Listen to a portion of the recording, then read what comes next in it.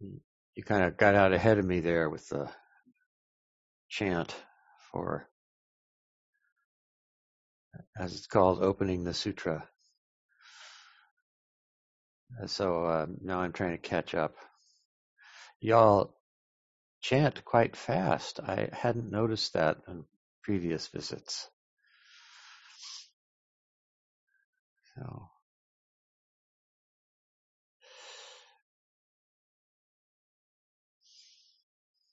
if you tell people to slow down, then sometimes it gets too far that way, and then it gets draggy and kind of pulls the energy down. So the idea is to find the pace that is neither too fast nor too slow, and that makes it moves it from a kind of automatic recitation into a practice with the voice. So it can be good to experiment with.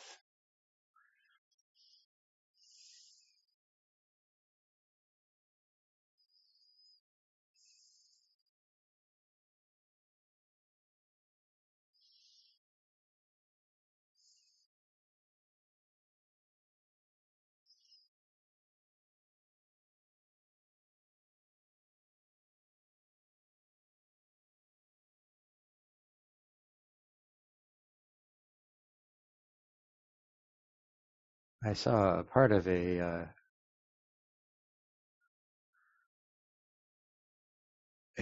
film that some people had made, and I think one of the principals involved in making the film is a person of transgender,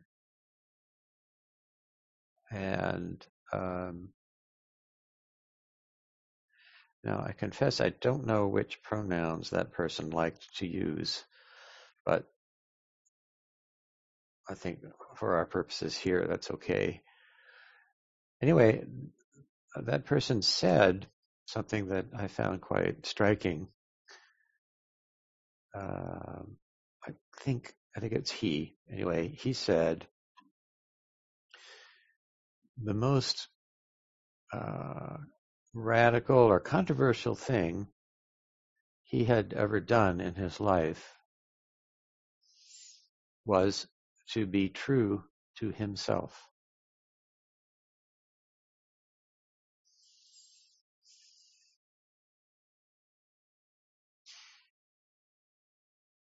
Uh, I, I I quite respected that, but that's maybe an expression that sounds a little odd to Buddhists.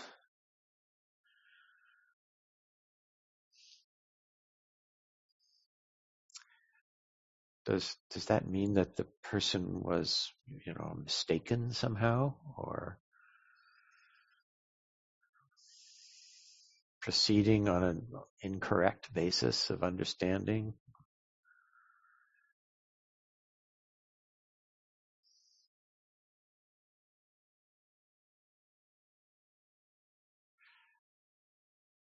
And our teachers periodically tell us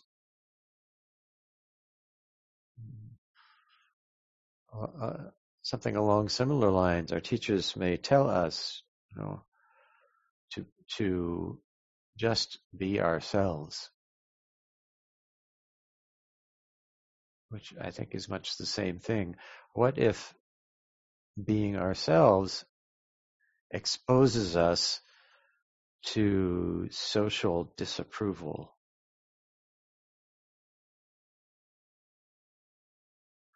or even danger?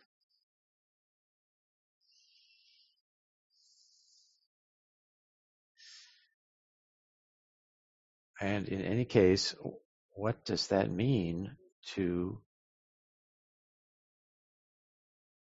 persons following the path of the Buddhas?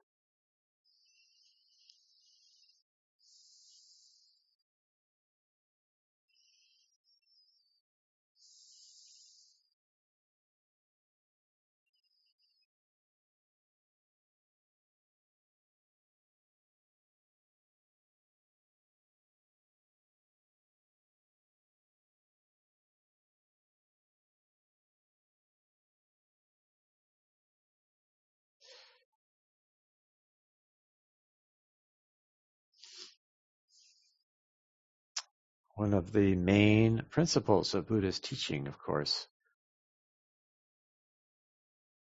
is that of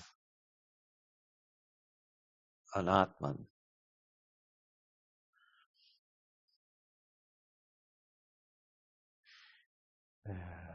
which he presented in spirited opposition to the prevailing religious orthodoxy of his day, which held that there is an Atman. That is, there is a permanent, separate, irreducible kernel of self.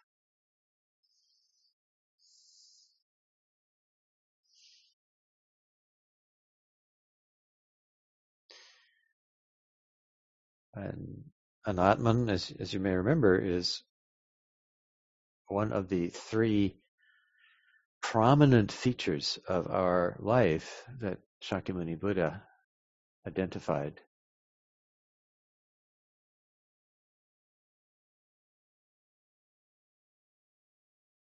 The other two being, I'm sure maybe you all know, what are the other two?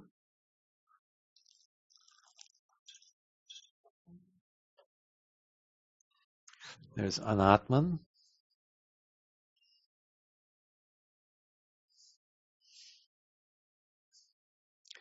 These are sometimes called the three marks of existence. Maybe impermanence and suffering. That's right. Mm-hmm.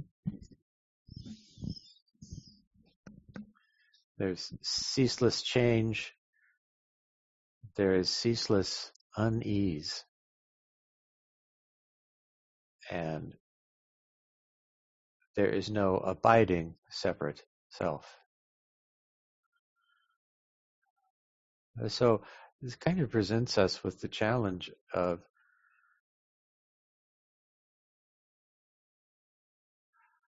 if we are to be ourselves, as our teachers sometimes tell us, what self is that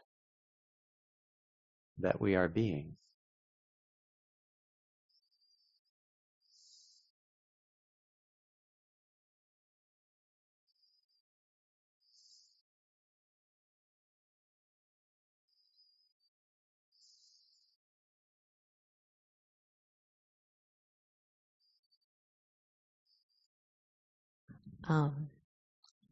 I would volunteer that we are being just exactly who we are in that moment if we're being true to ourselves. And even if we're not true to ourselves, then we're manifesting not being true to ourselves.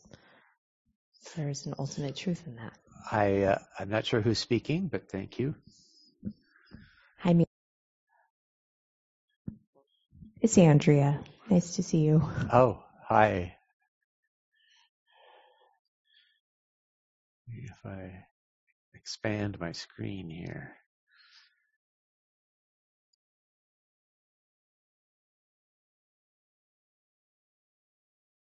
Well, I still can't see you, but I know you're there somewhere.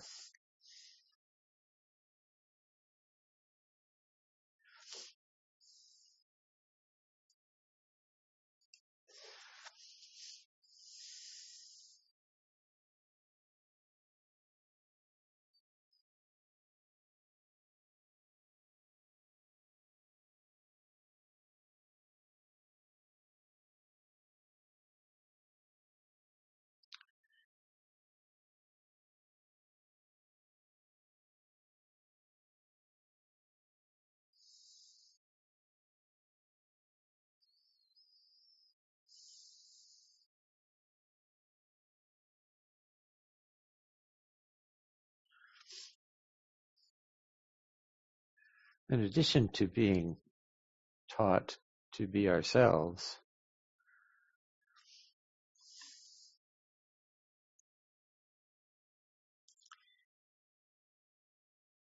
which, by the way, is echoed in our ceremonies of initiation.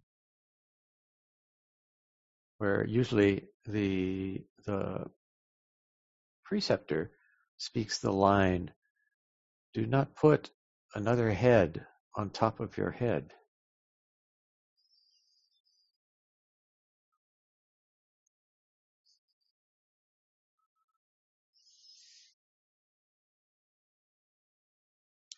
This also refers to not traveling the world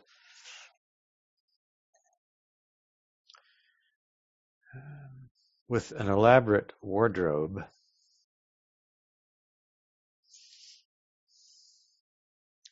of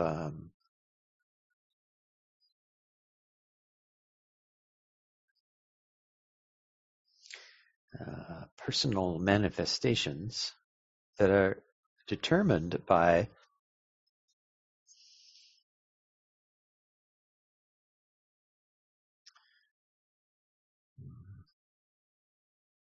certain exigencies of the situations we find ourselves in.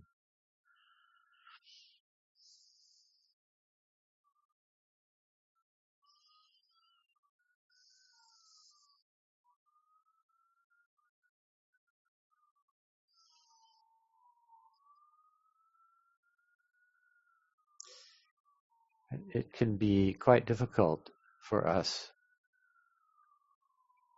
to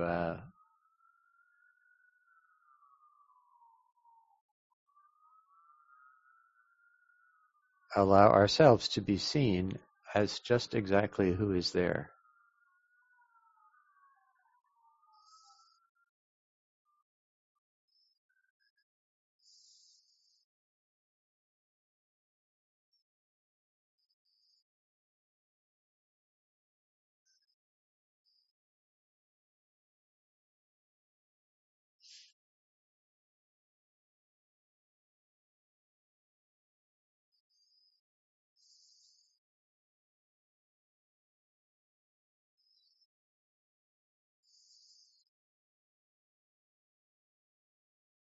There are, after all, personal phenomena. That is, the phenomena of the person.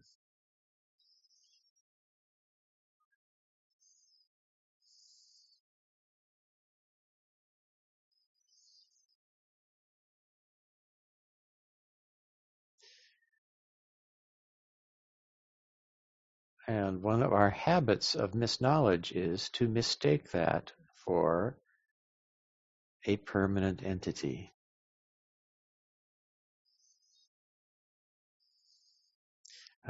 Greatly aided by the phenomenon or the apparent phenomenon of memory. By now, I think we've learned, though, that memory, it turns out, is far more fungible than many of us are accustomed to think.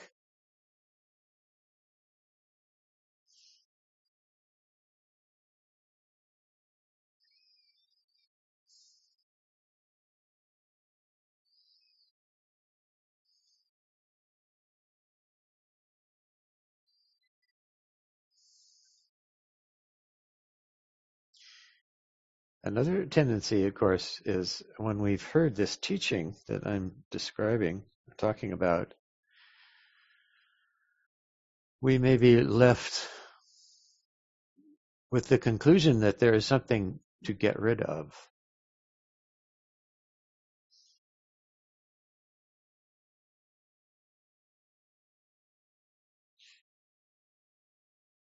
It's actually pretty common for people to have the impression that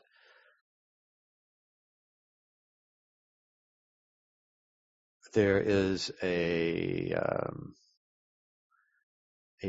person of some sort there who is problematic and has to be dispensed with or gotten rid of.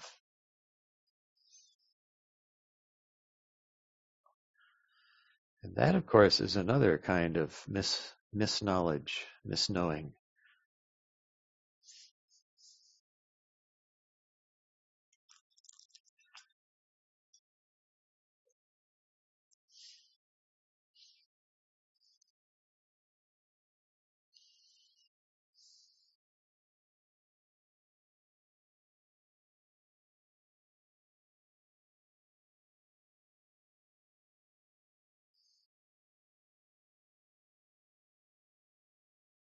So the person who is here right now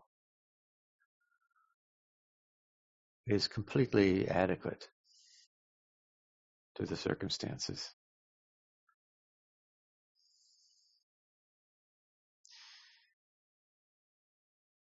And if we adorn that person with a crown of permanence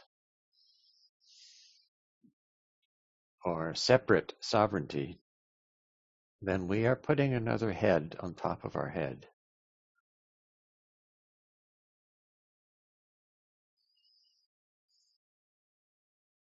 And this is a burden, we can almost feel. It almost feels like a kind of weight.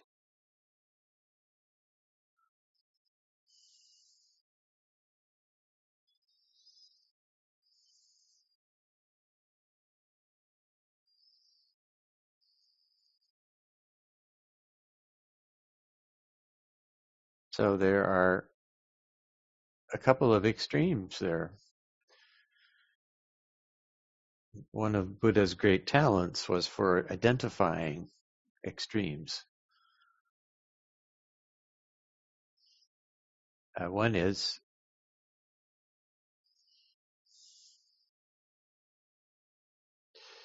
there is a superb and sovereign entity here that I must defend against all comers. And another one is there's a superb and sovereign entity here and I must kill it.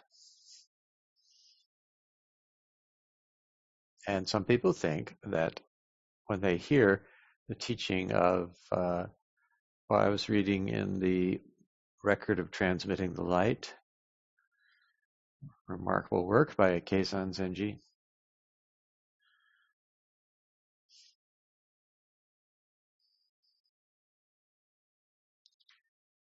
And Keizan quotes Tiantong Rujing, who is Dogen's teacher, saying, Chan, or Zen, study is body and mind falling away. And sometimes people think that that is something they have to figure out how to do. Which is that's another way of deciding there's someone there who is a problem and it has to be gotten rid of.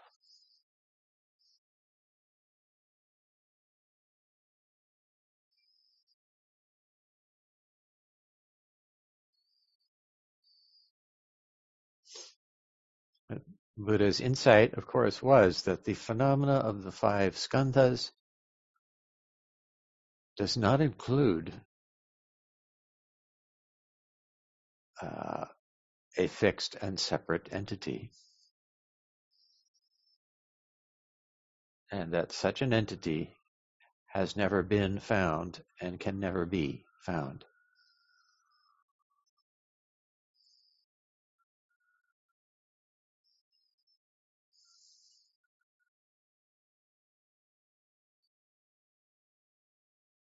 So the phenomena of the five skandhas, as we are experiencing those phenomena right now, is as much of a person as there is.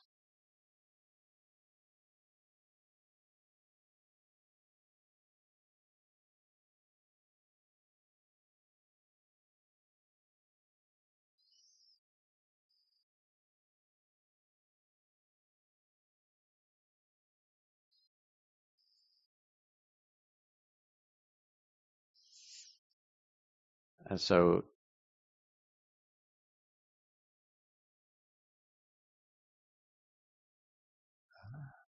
the practice of Chan and Zen as the falling away body-mind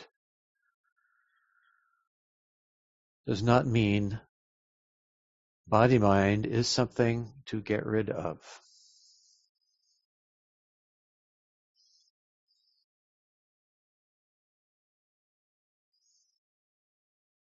Instead, body-mind is something whose nature to fall away moment by moment needs to be seen.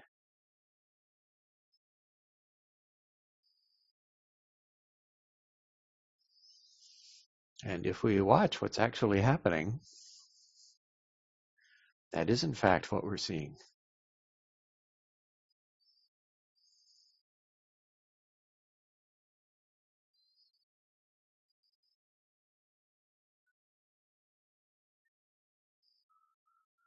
So can we be true to that self? Yes, we can. Just do not add or subtract.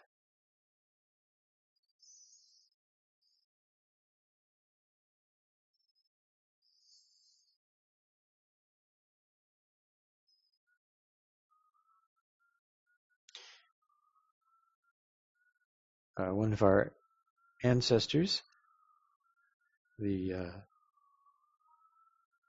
I remember correctly, the 17th Indian ancestor was named Sanghanandi.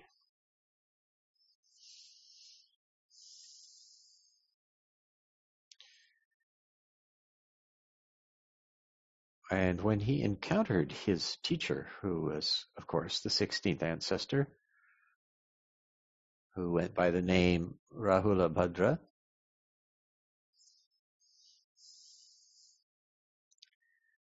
Rahula Bhadra presented him with an extremely peculiar little poem. And there's a note in the text that this poem is among the, or perhaps is, the most challenging bit of translation in the entire text. It's in Chinese, and both the subject matter and the grammatical or literary expression are so slippery that there are many different versions of how to translate this little poem. But the one I learned goes something like, this is ancestor number 16 addressing his soon-to-be student, Sanghanandi, and he says, "Because I have no self, you should see myself.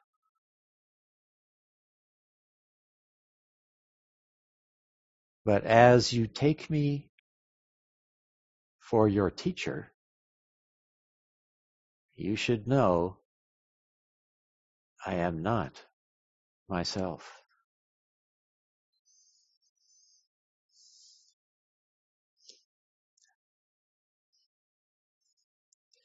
How about that?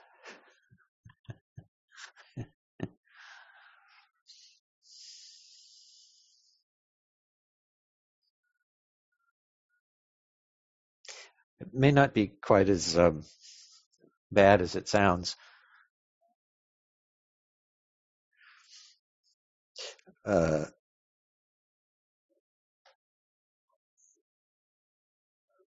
have some version of an understanding of this poem, which I can share with you, but I'm not going to try and say that that's the right one. I'm just going to say that's how it seems to me.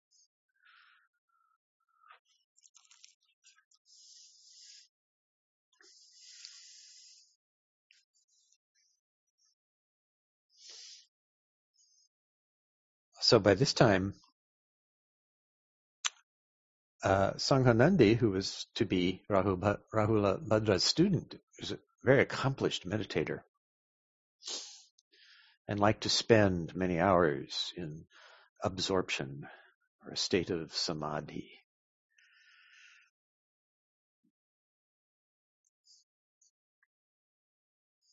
So he was, in some respects, pretty accomplished.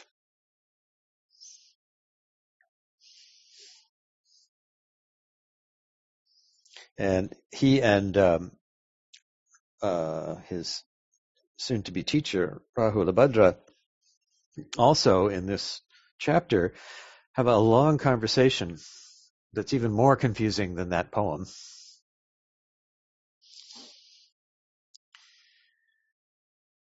Where they they're whacking a tennis ball back and forth. And this whole conversation surrounds the understanding of what constitutes samadhi. And they wind up using the metaphor of a gold mine. So some sort of deep place where there's this gold. So they go back and forth. You might read that if you like. It winds up being rather funny.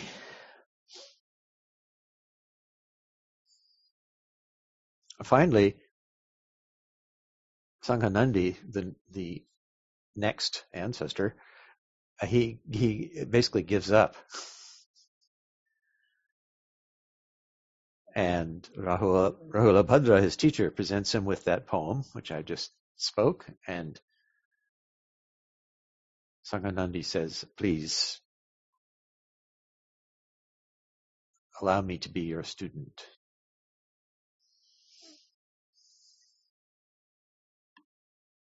So Rahulabhadra has said, because I have no self,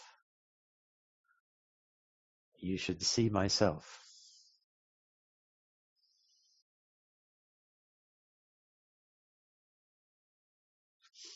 So I hear that as a warning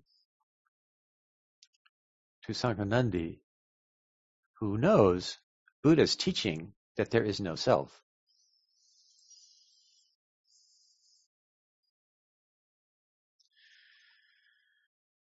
But Buddha's teaching was not, there's no self at all.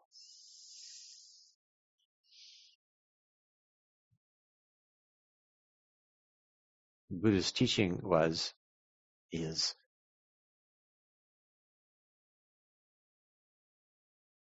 the self that you may assume is there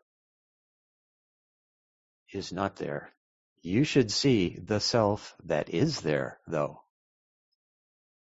What is that? How is that self?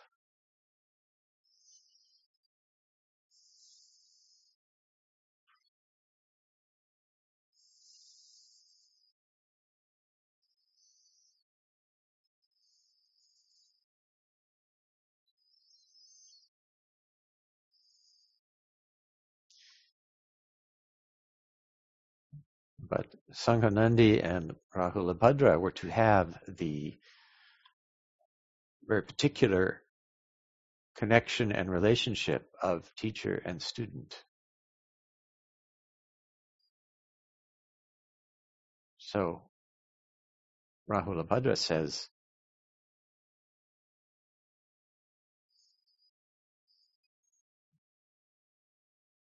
as you take me as your teacher,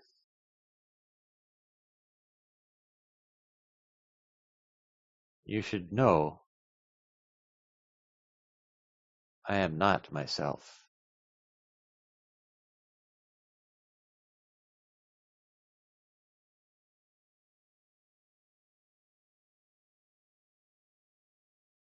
Namely, you and I, student, must meet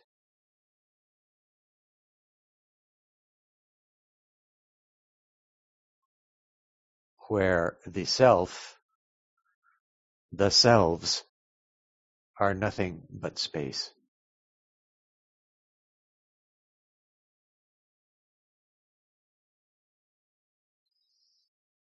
We are meeting there now, but if you do not understand yet, you will.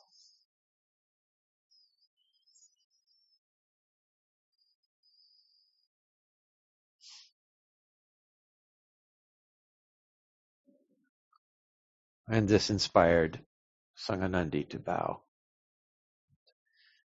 Please allow me to be your student.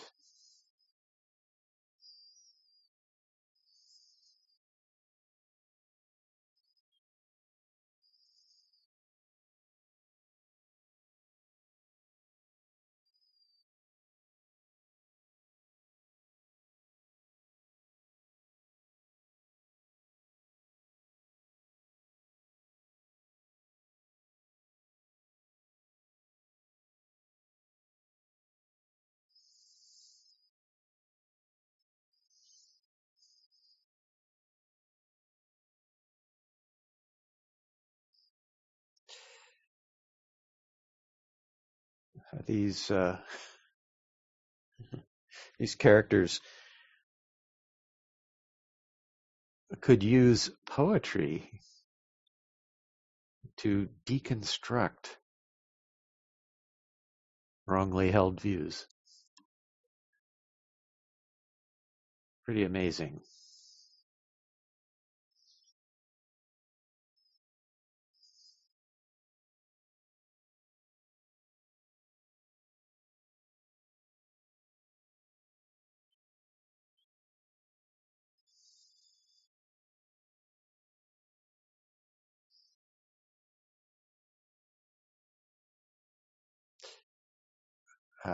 Sanghanandi went on to have a student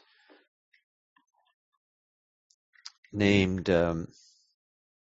Gayashata. Oh, this is still in India. Back there in the deeps of time where we can't really see. History is beyond our grasp.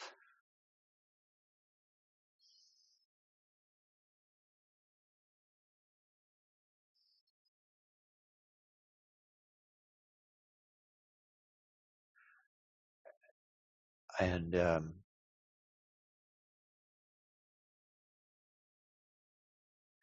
continuing this thread of the poetry that deconstructs. Once Sanghanandi and Gayashata, his student, were sitting zazen. And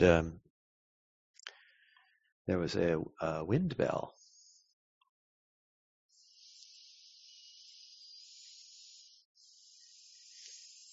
We have one here in the backyard. I forget, is there one there at Valley Streams? Do you have a wind bell outside? No? Might be nice. Not a real loud one, mind you. But anyway, they're sitting zazen, and there's the sound of the wind ringing the bell.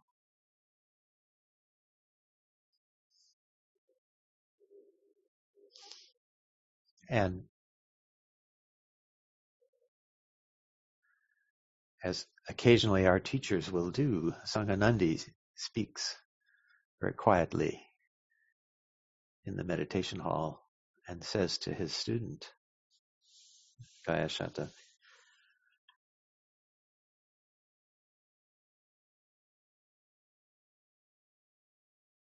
is that the bell ringing?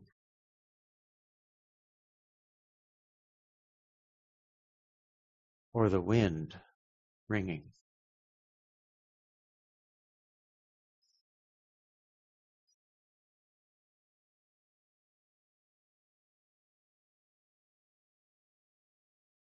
And Gayashata says, it is my mind ringing.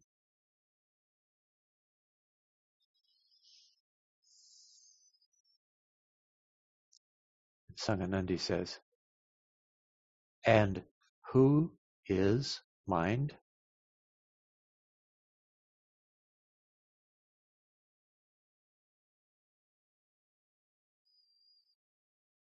And Gayasata says, because all is silent.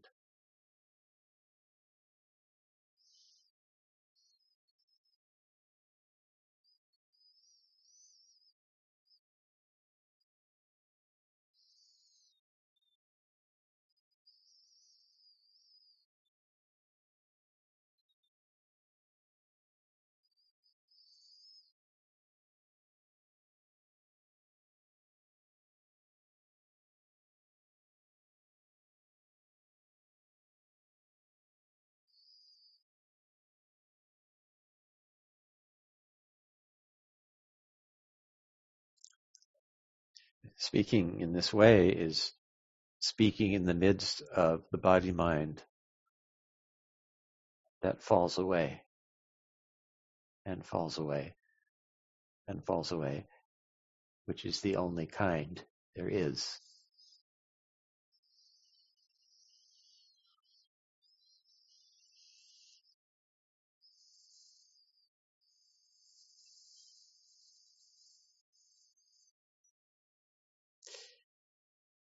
That wind bell story is one of my favorites.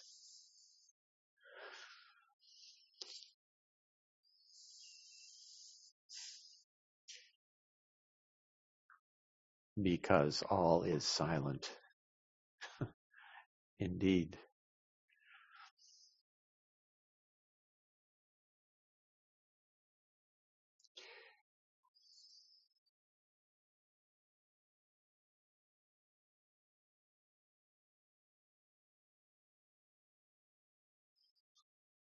Well, I kind of feel like I'm just annoying y'all, so maybe I'll stop here and give up and see if you have any questions or comments.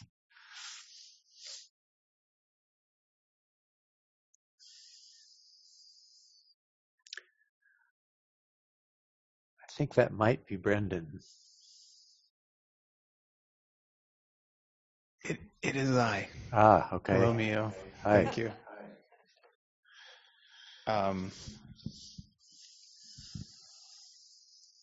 Just a little comment since since you're telling some campfire tales tonight, Zen campfire tales. Mm-hmm. I had one pop in my head that I haven't thought of in a little while, and I never thought of it in this way, and perhaps it's relevant to what you're speaking about tonight, but it's real short. It's Jim told last year. It's the teacher asks the students, bring me the rhino horn. Oh, the fan. Thank you. I forgot the object. The rhino horn fan. Right. The student goes to go find it. Can't find it. Comes back. Teacher, I cannot find the rhino horn fan. And the teacher says, well, then bring me the rhinoceros. Yeah. The rhino horn fan is broken. It's broken. broken. The rhino, that's right. Yeah, it's broken. It is broken. Right. So bring me the rhinoceros. And In the that student case. is confused. So, that came back to me. I thought, okay, well, rhino horn fan is broken. So what is there to bring? And, well, I should think about more. What is the rhinoceros? What is there to see if you're able to see past what is usually there? Well, so that's another kind of deconstruction. So I think in that sense, you're right. It fits in this context. Thank you for your talk tonight. Mm-hmm.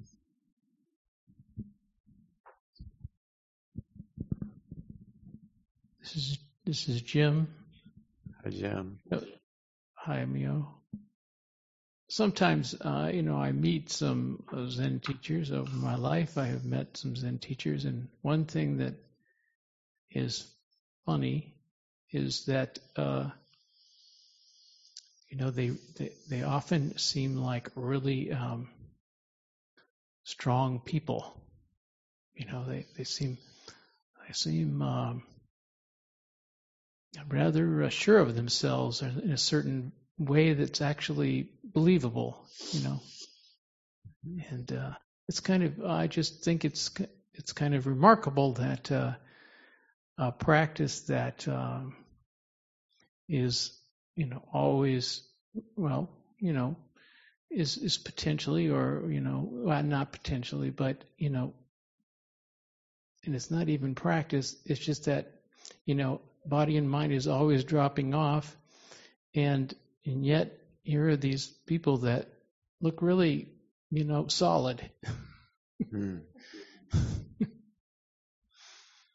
I don't think there's a question there. Mm-hmm. Yeah. So in a sense, they are being true to the self that is constantly falling away. And I agree. That makes them look sometimes formidable. And occasionally, they will get caught. I don't know if you've noticed that phenomenon. I have to get rid of this picture of myself. It's much too big. Pardon me. There we go. I remember a visit that was paid to the San Francisco Zen Center many years ago by a celebrated master who was on his way back with some of his students, I think, back to Japan, having visited, I think, some, among other things, Christian monasteries in Europe and in the U.S., and they were going back to Japan. And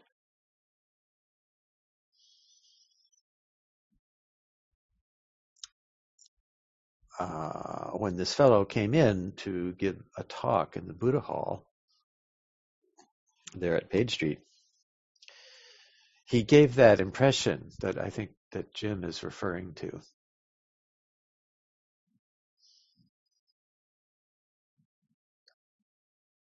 And at the time, I thought, wow, that's very impressive. Ooh, cool guy. And then he said, among other things, during his talk, he said, well, I went to some of these monasteries in the West, and they don't have anything to teach me. And that changed my attitude. And I suddenly thought, oh, he is arrogant. He can't see that they have nothing to teach him. If that's all he sees, they have nothing to teach me. He is caught in something. Some role that he is now invested in. I am the guy. I am the big guy. And don't you forget it.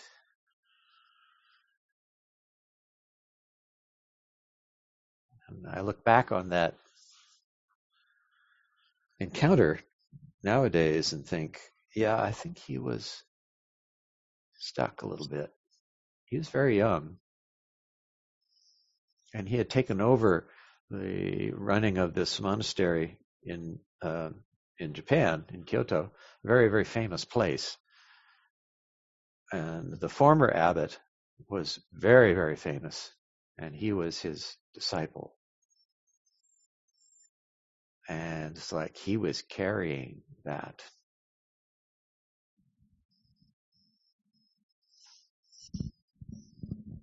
I guess he forgot the teaching that I am not myself. I think he did, Maybe only for a little while. Maybe only when he was giving that talk, in which case that's good. But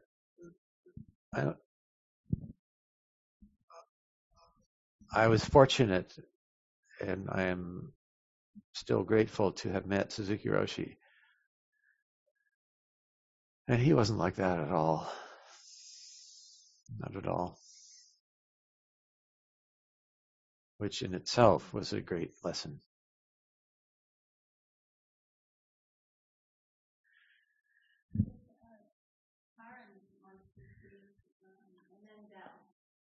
Oh, I couldn't quite hear. I was just going to add to what Jim said. I just, in my experience, just that, the teachers that have really drawn me in were the ones who were less holding themselves so sure of themselves, and more the ones, often women, who would be saying, I'm not sure if what I'm doing is effective or enough, and for me, just someone who's sharing exactly where they're working and that they're still working, that I'm just personal, but that's what really brings me closer to the practice. Mm-hmm.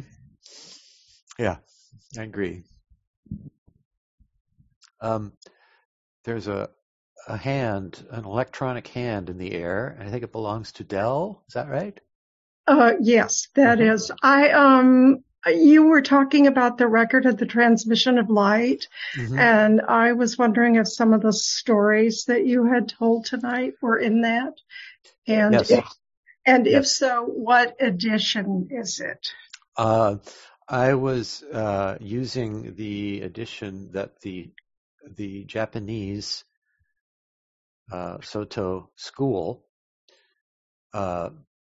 paid to have translated and published, and it's a magnificent edition.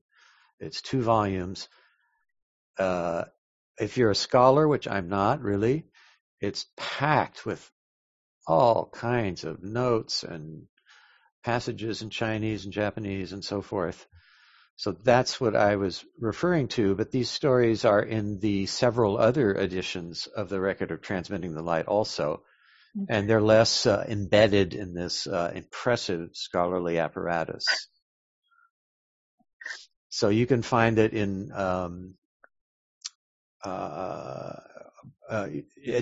these stories should be in any version that you find. Okay. There's probably thank you. 3 or 4 of them, maybe. Yeah, sure. Yeah, there's a lot. Yeah.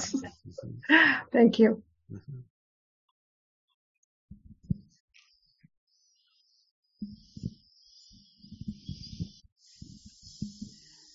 Hey, Mio, it's Dora Lee. Oh, hi, Dora Lee.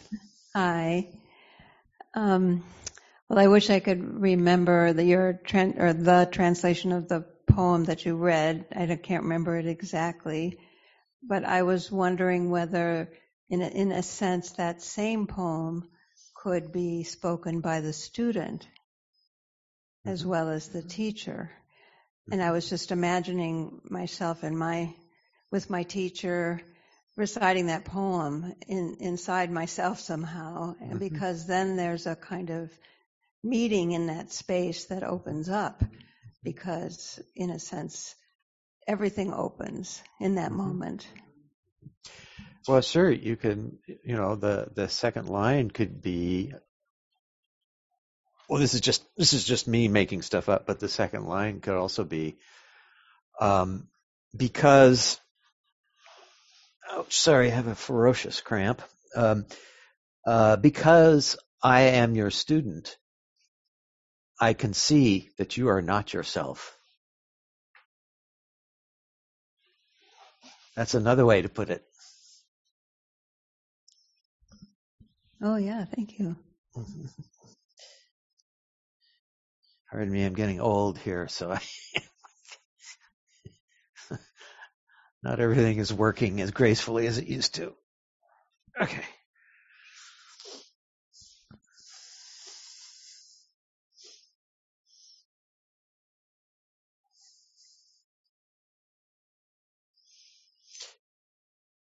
Maybe I'll just add as a footnote before we all get to go home and go to bed.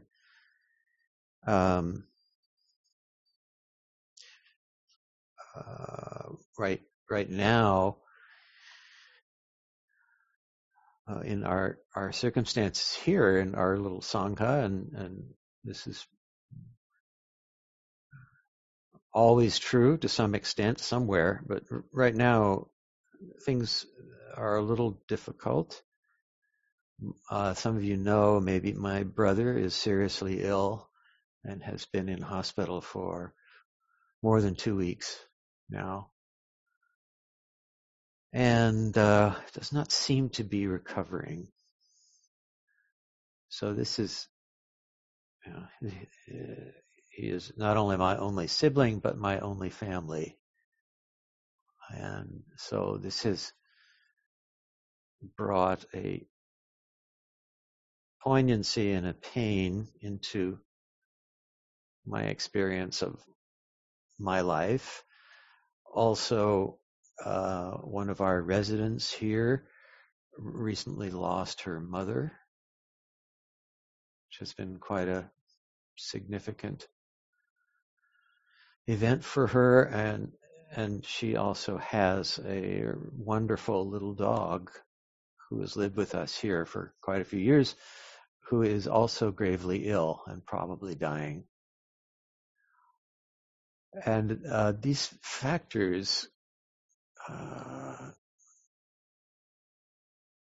make it even more important and useful for us to study the body-mind that falls away constantly, and to be aware when we're kind of giving, out of habit, we're giving into the tendency to acquire and carry luggage which we don't really need to carry. And the body-mind that grieves is no less the body-mind that falls away moment by moment.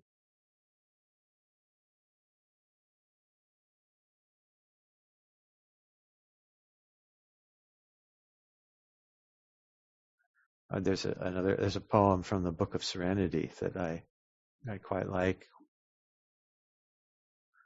and in this poem, one of our ancestors wrote. There's a river called the Tsanglang River, and he says, when the Tsanglang is high, I wash my brushes, and when the Tsanglang is low, I wash my feet.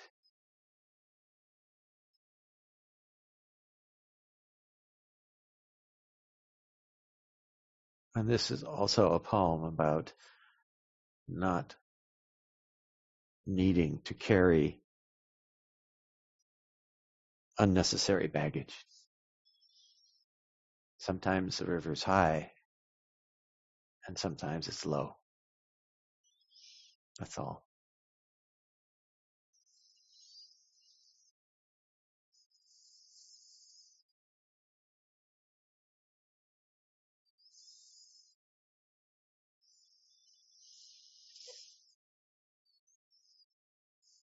Well, shall we call it a night? I think I can see almost everybody Deep this time. gratitude. Can you see us all bowing? I think I can. Thank you for being here tonight, and thank you for being patient.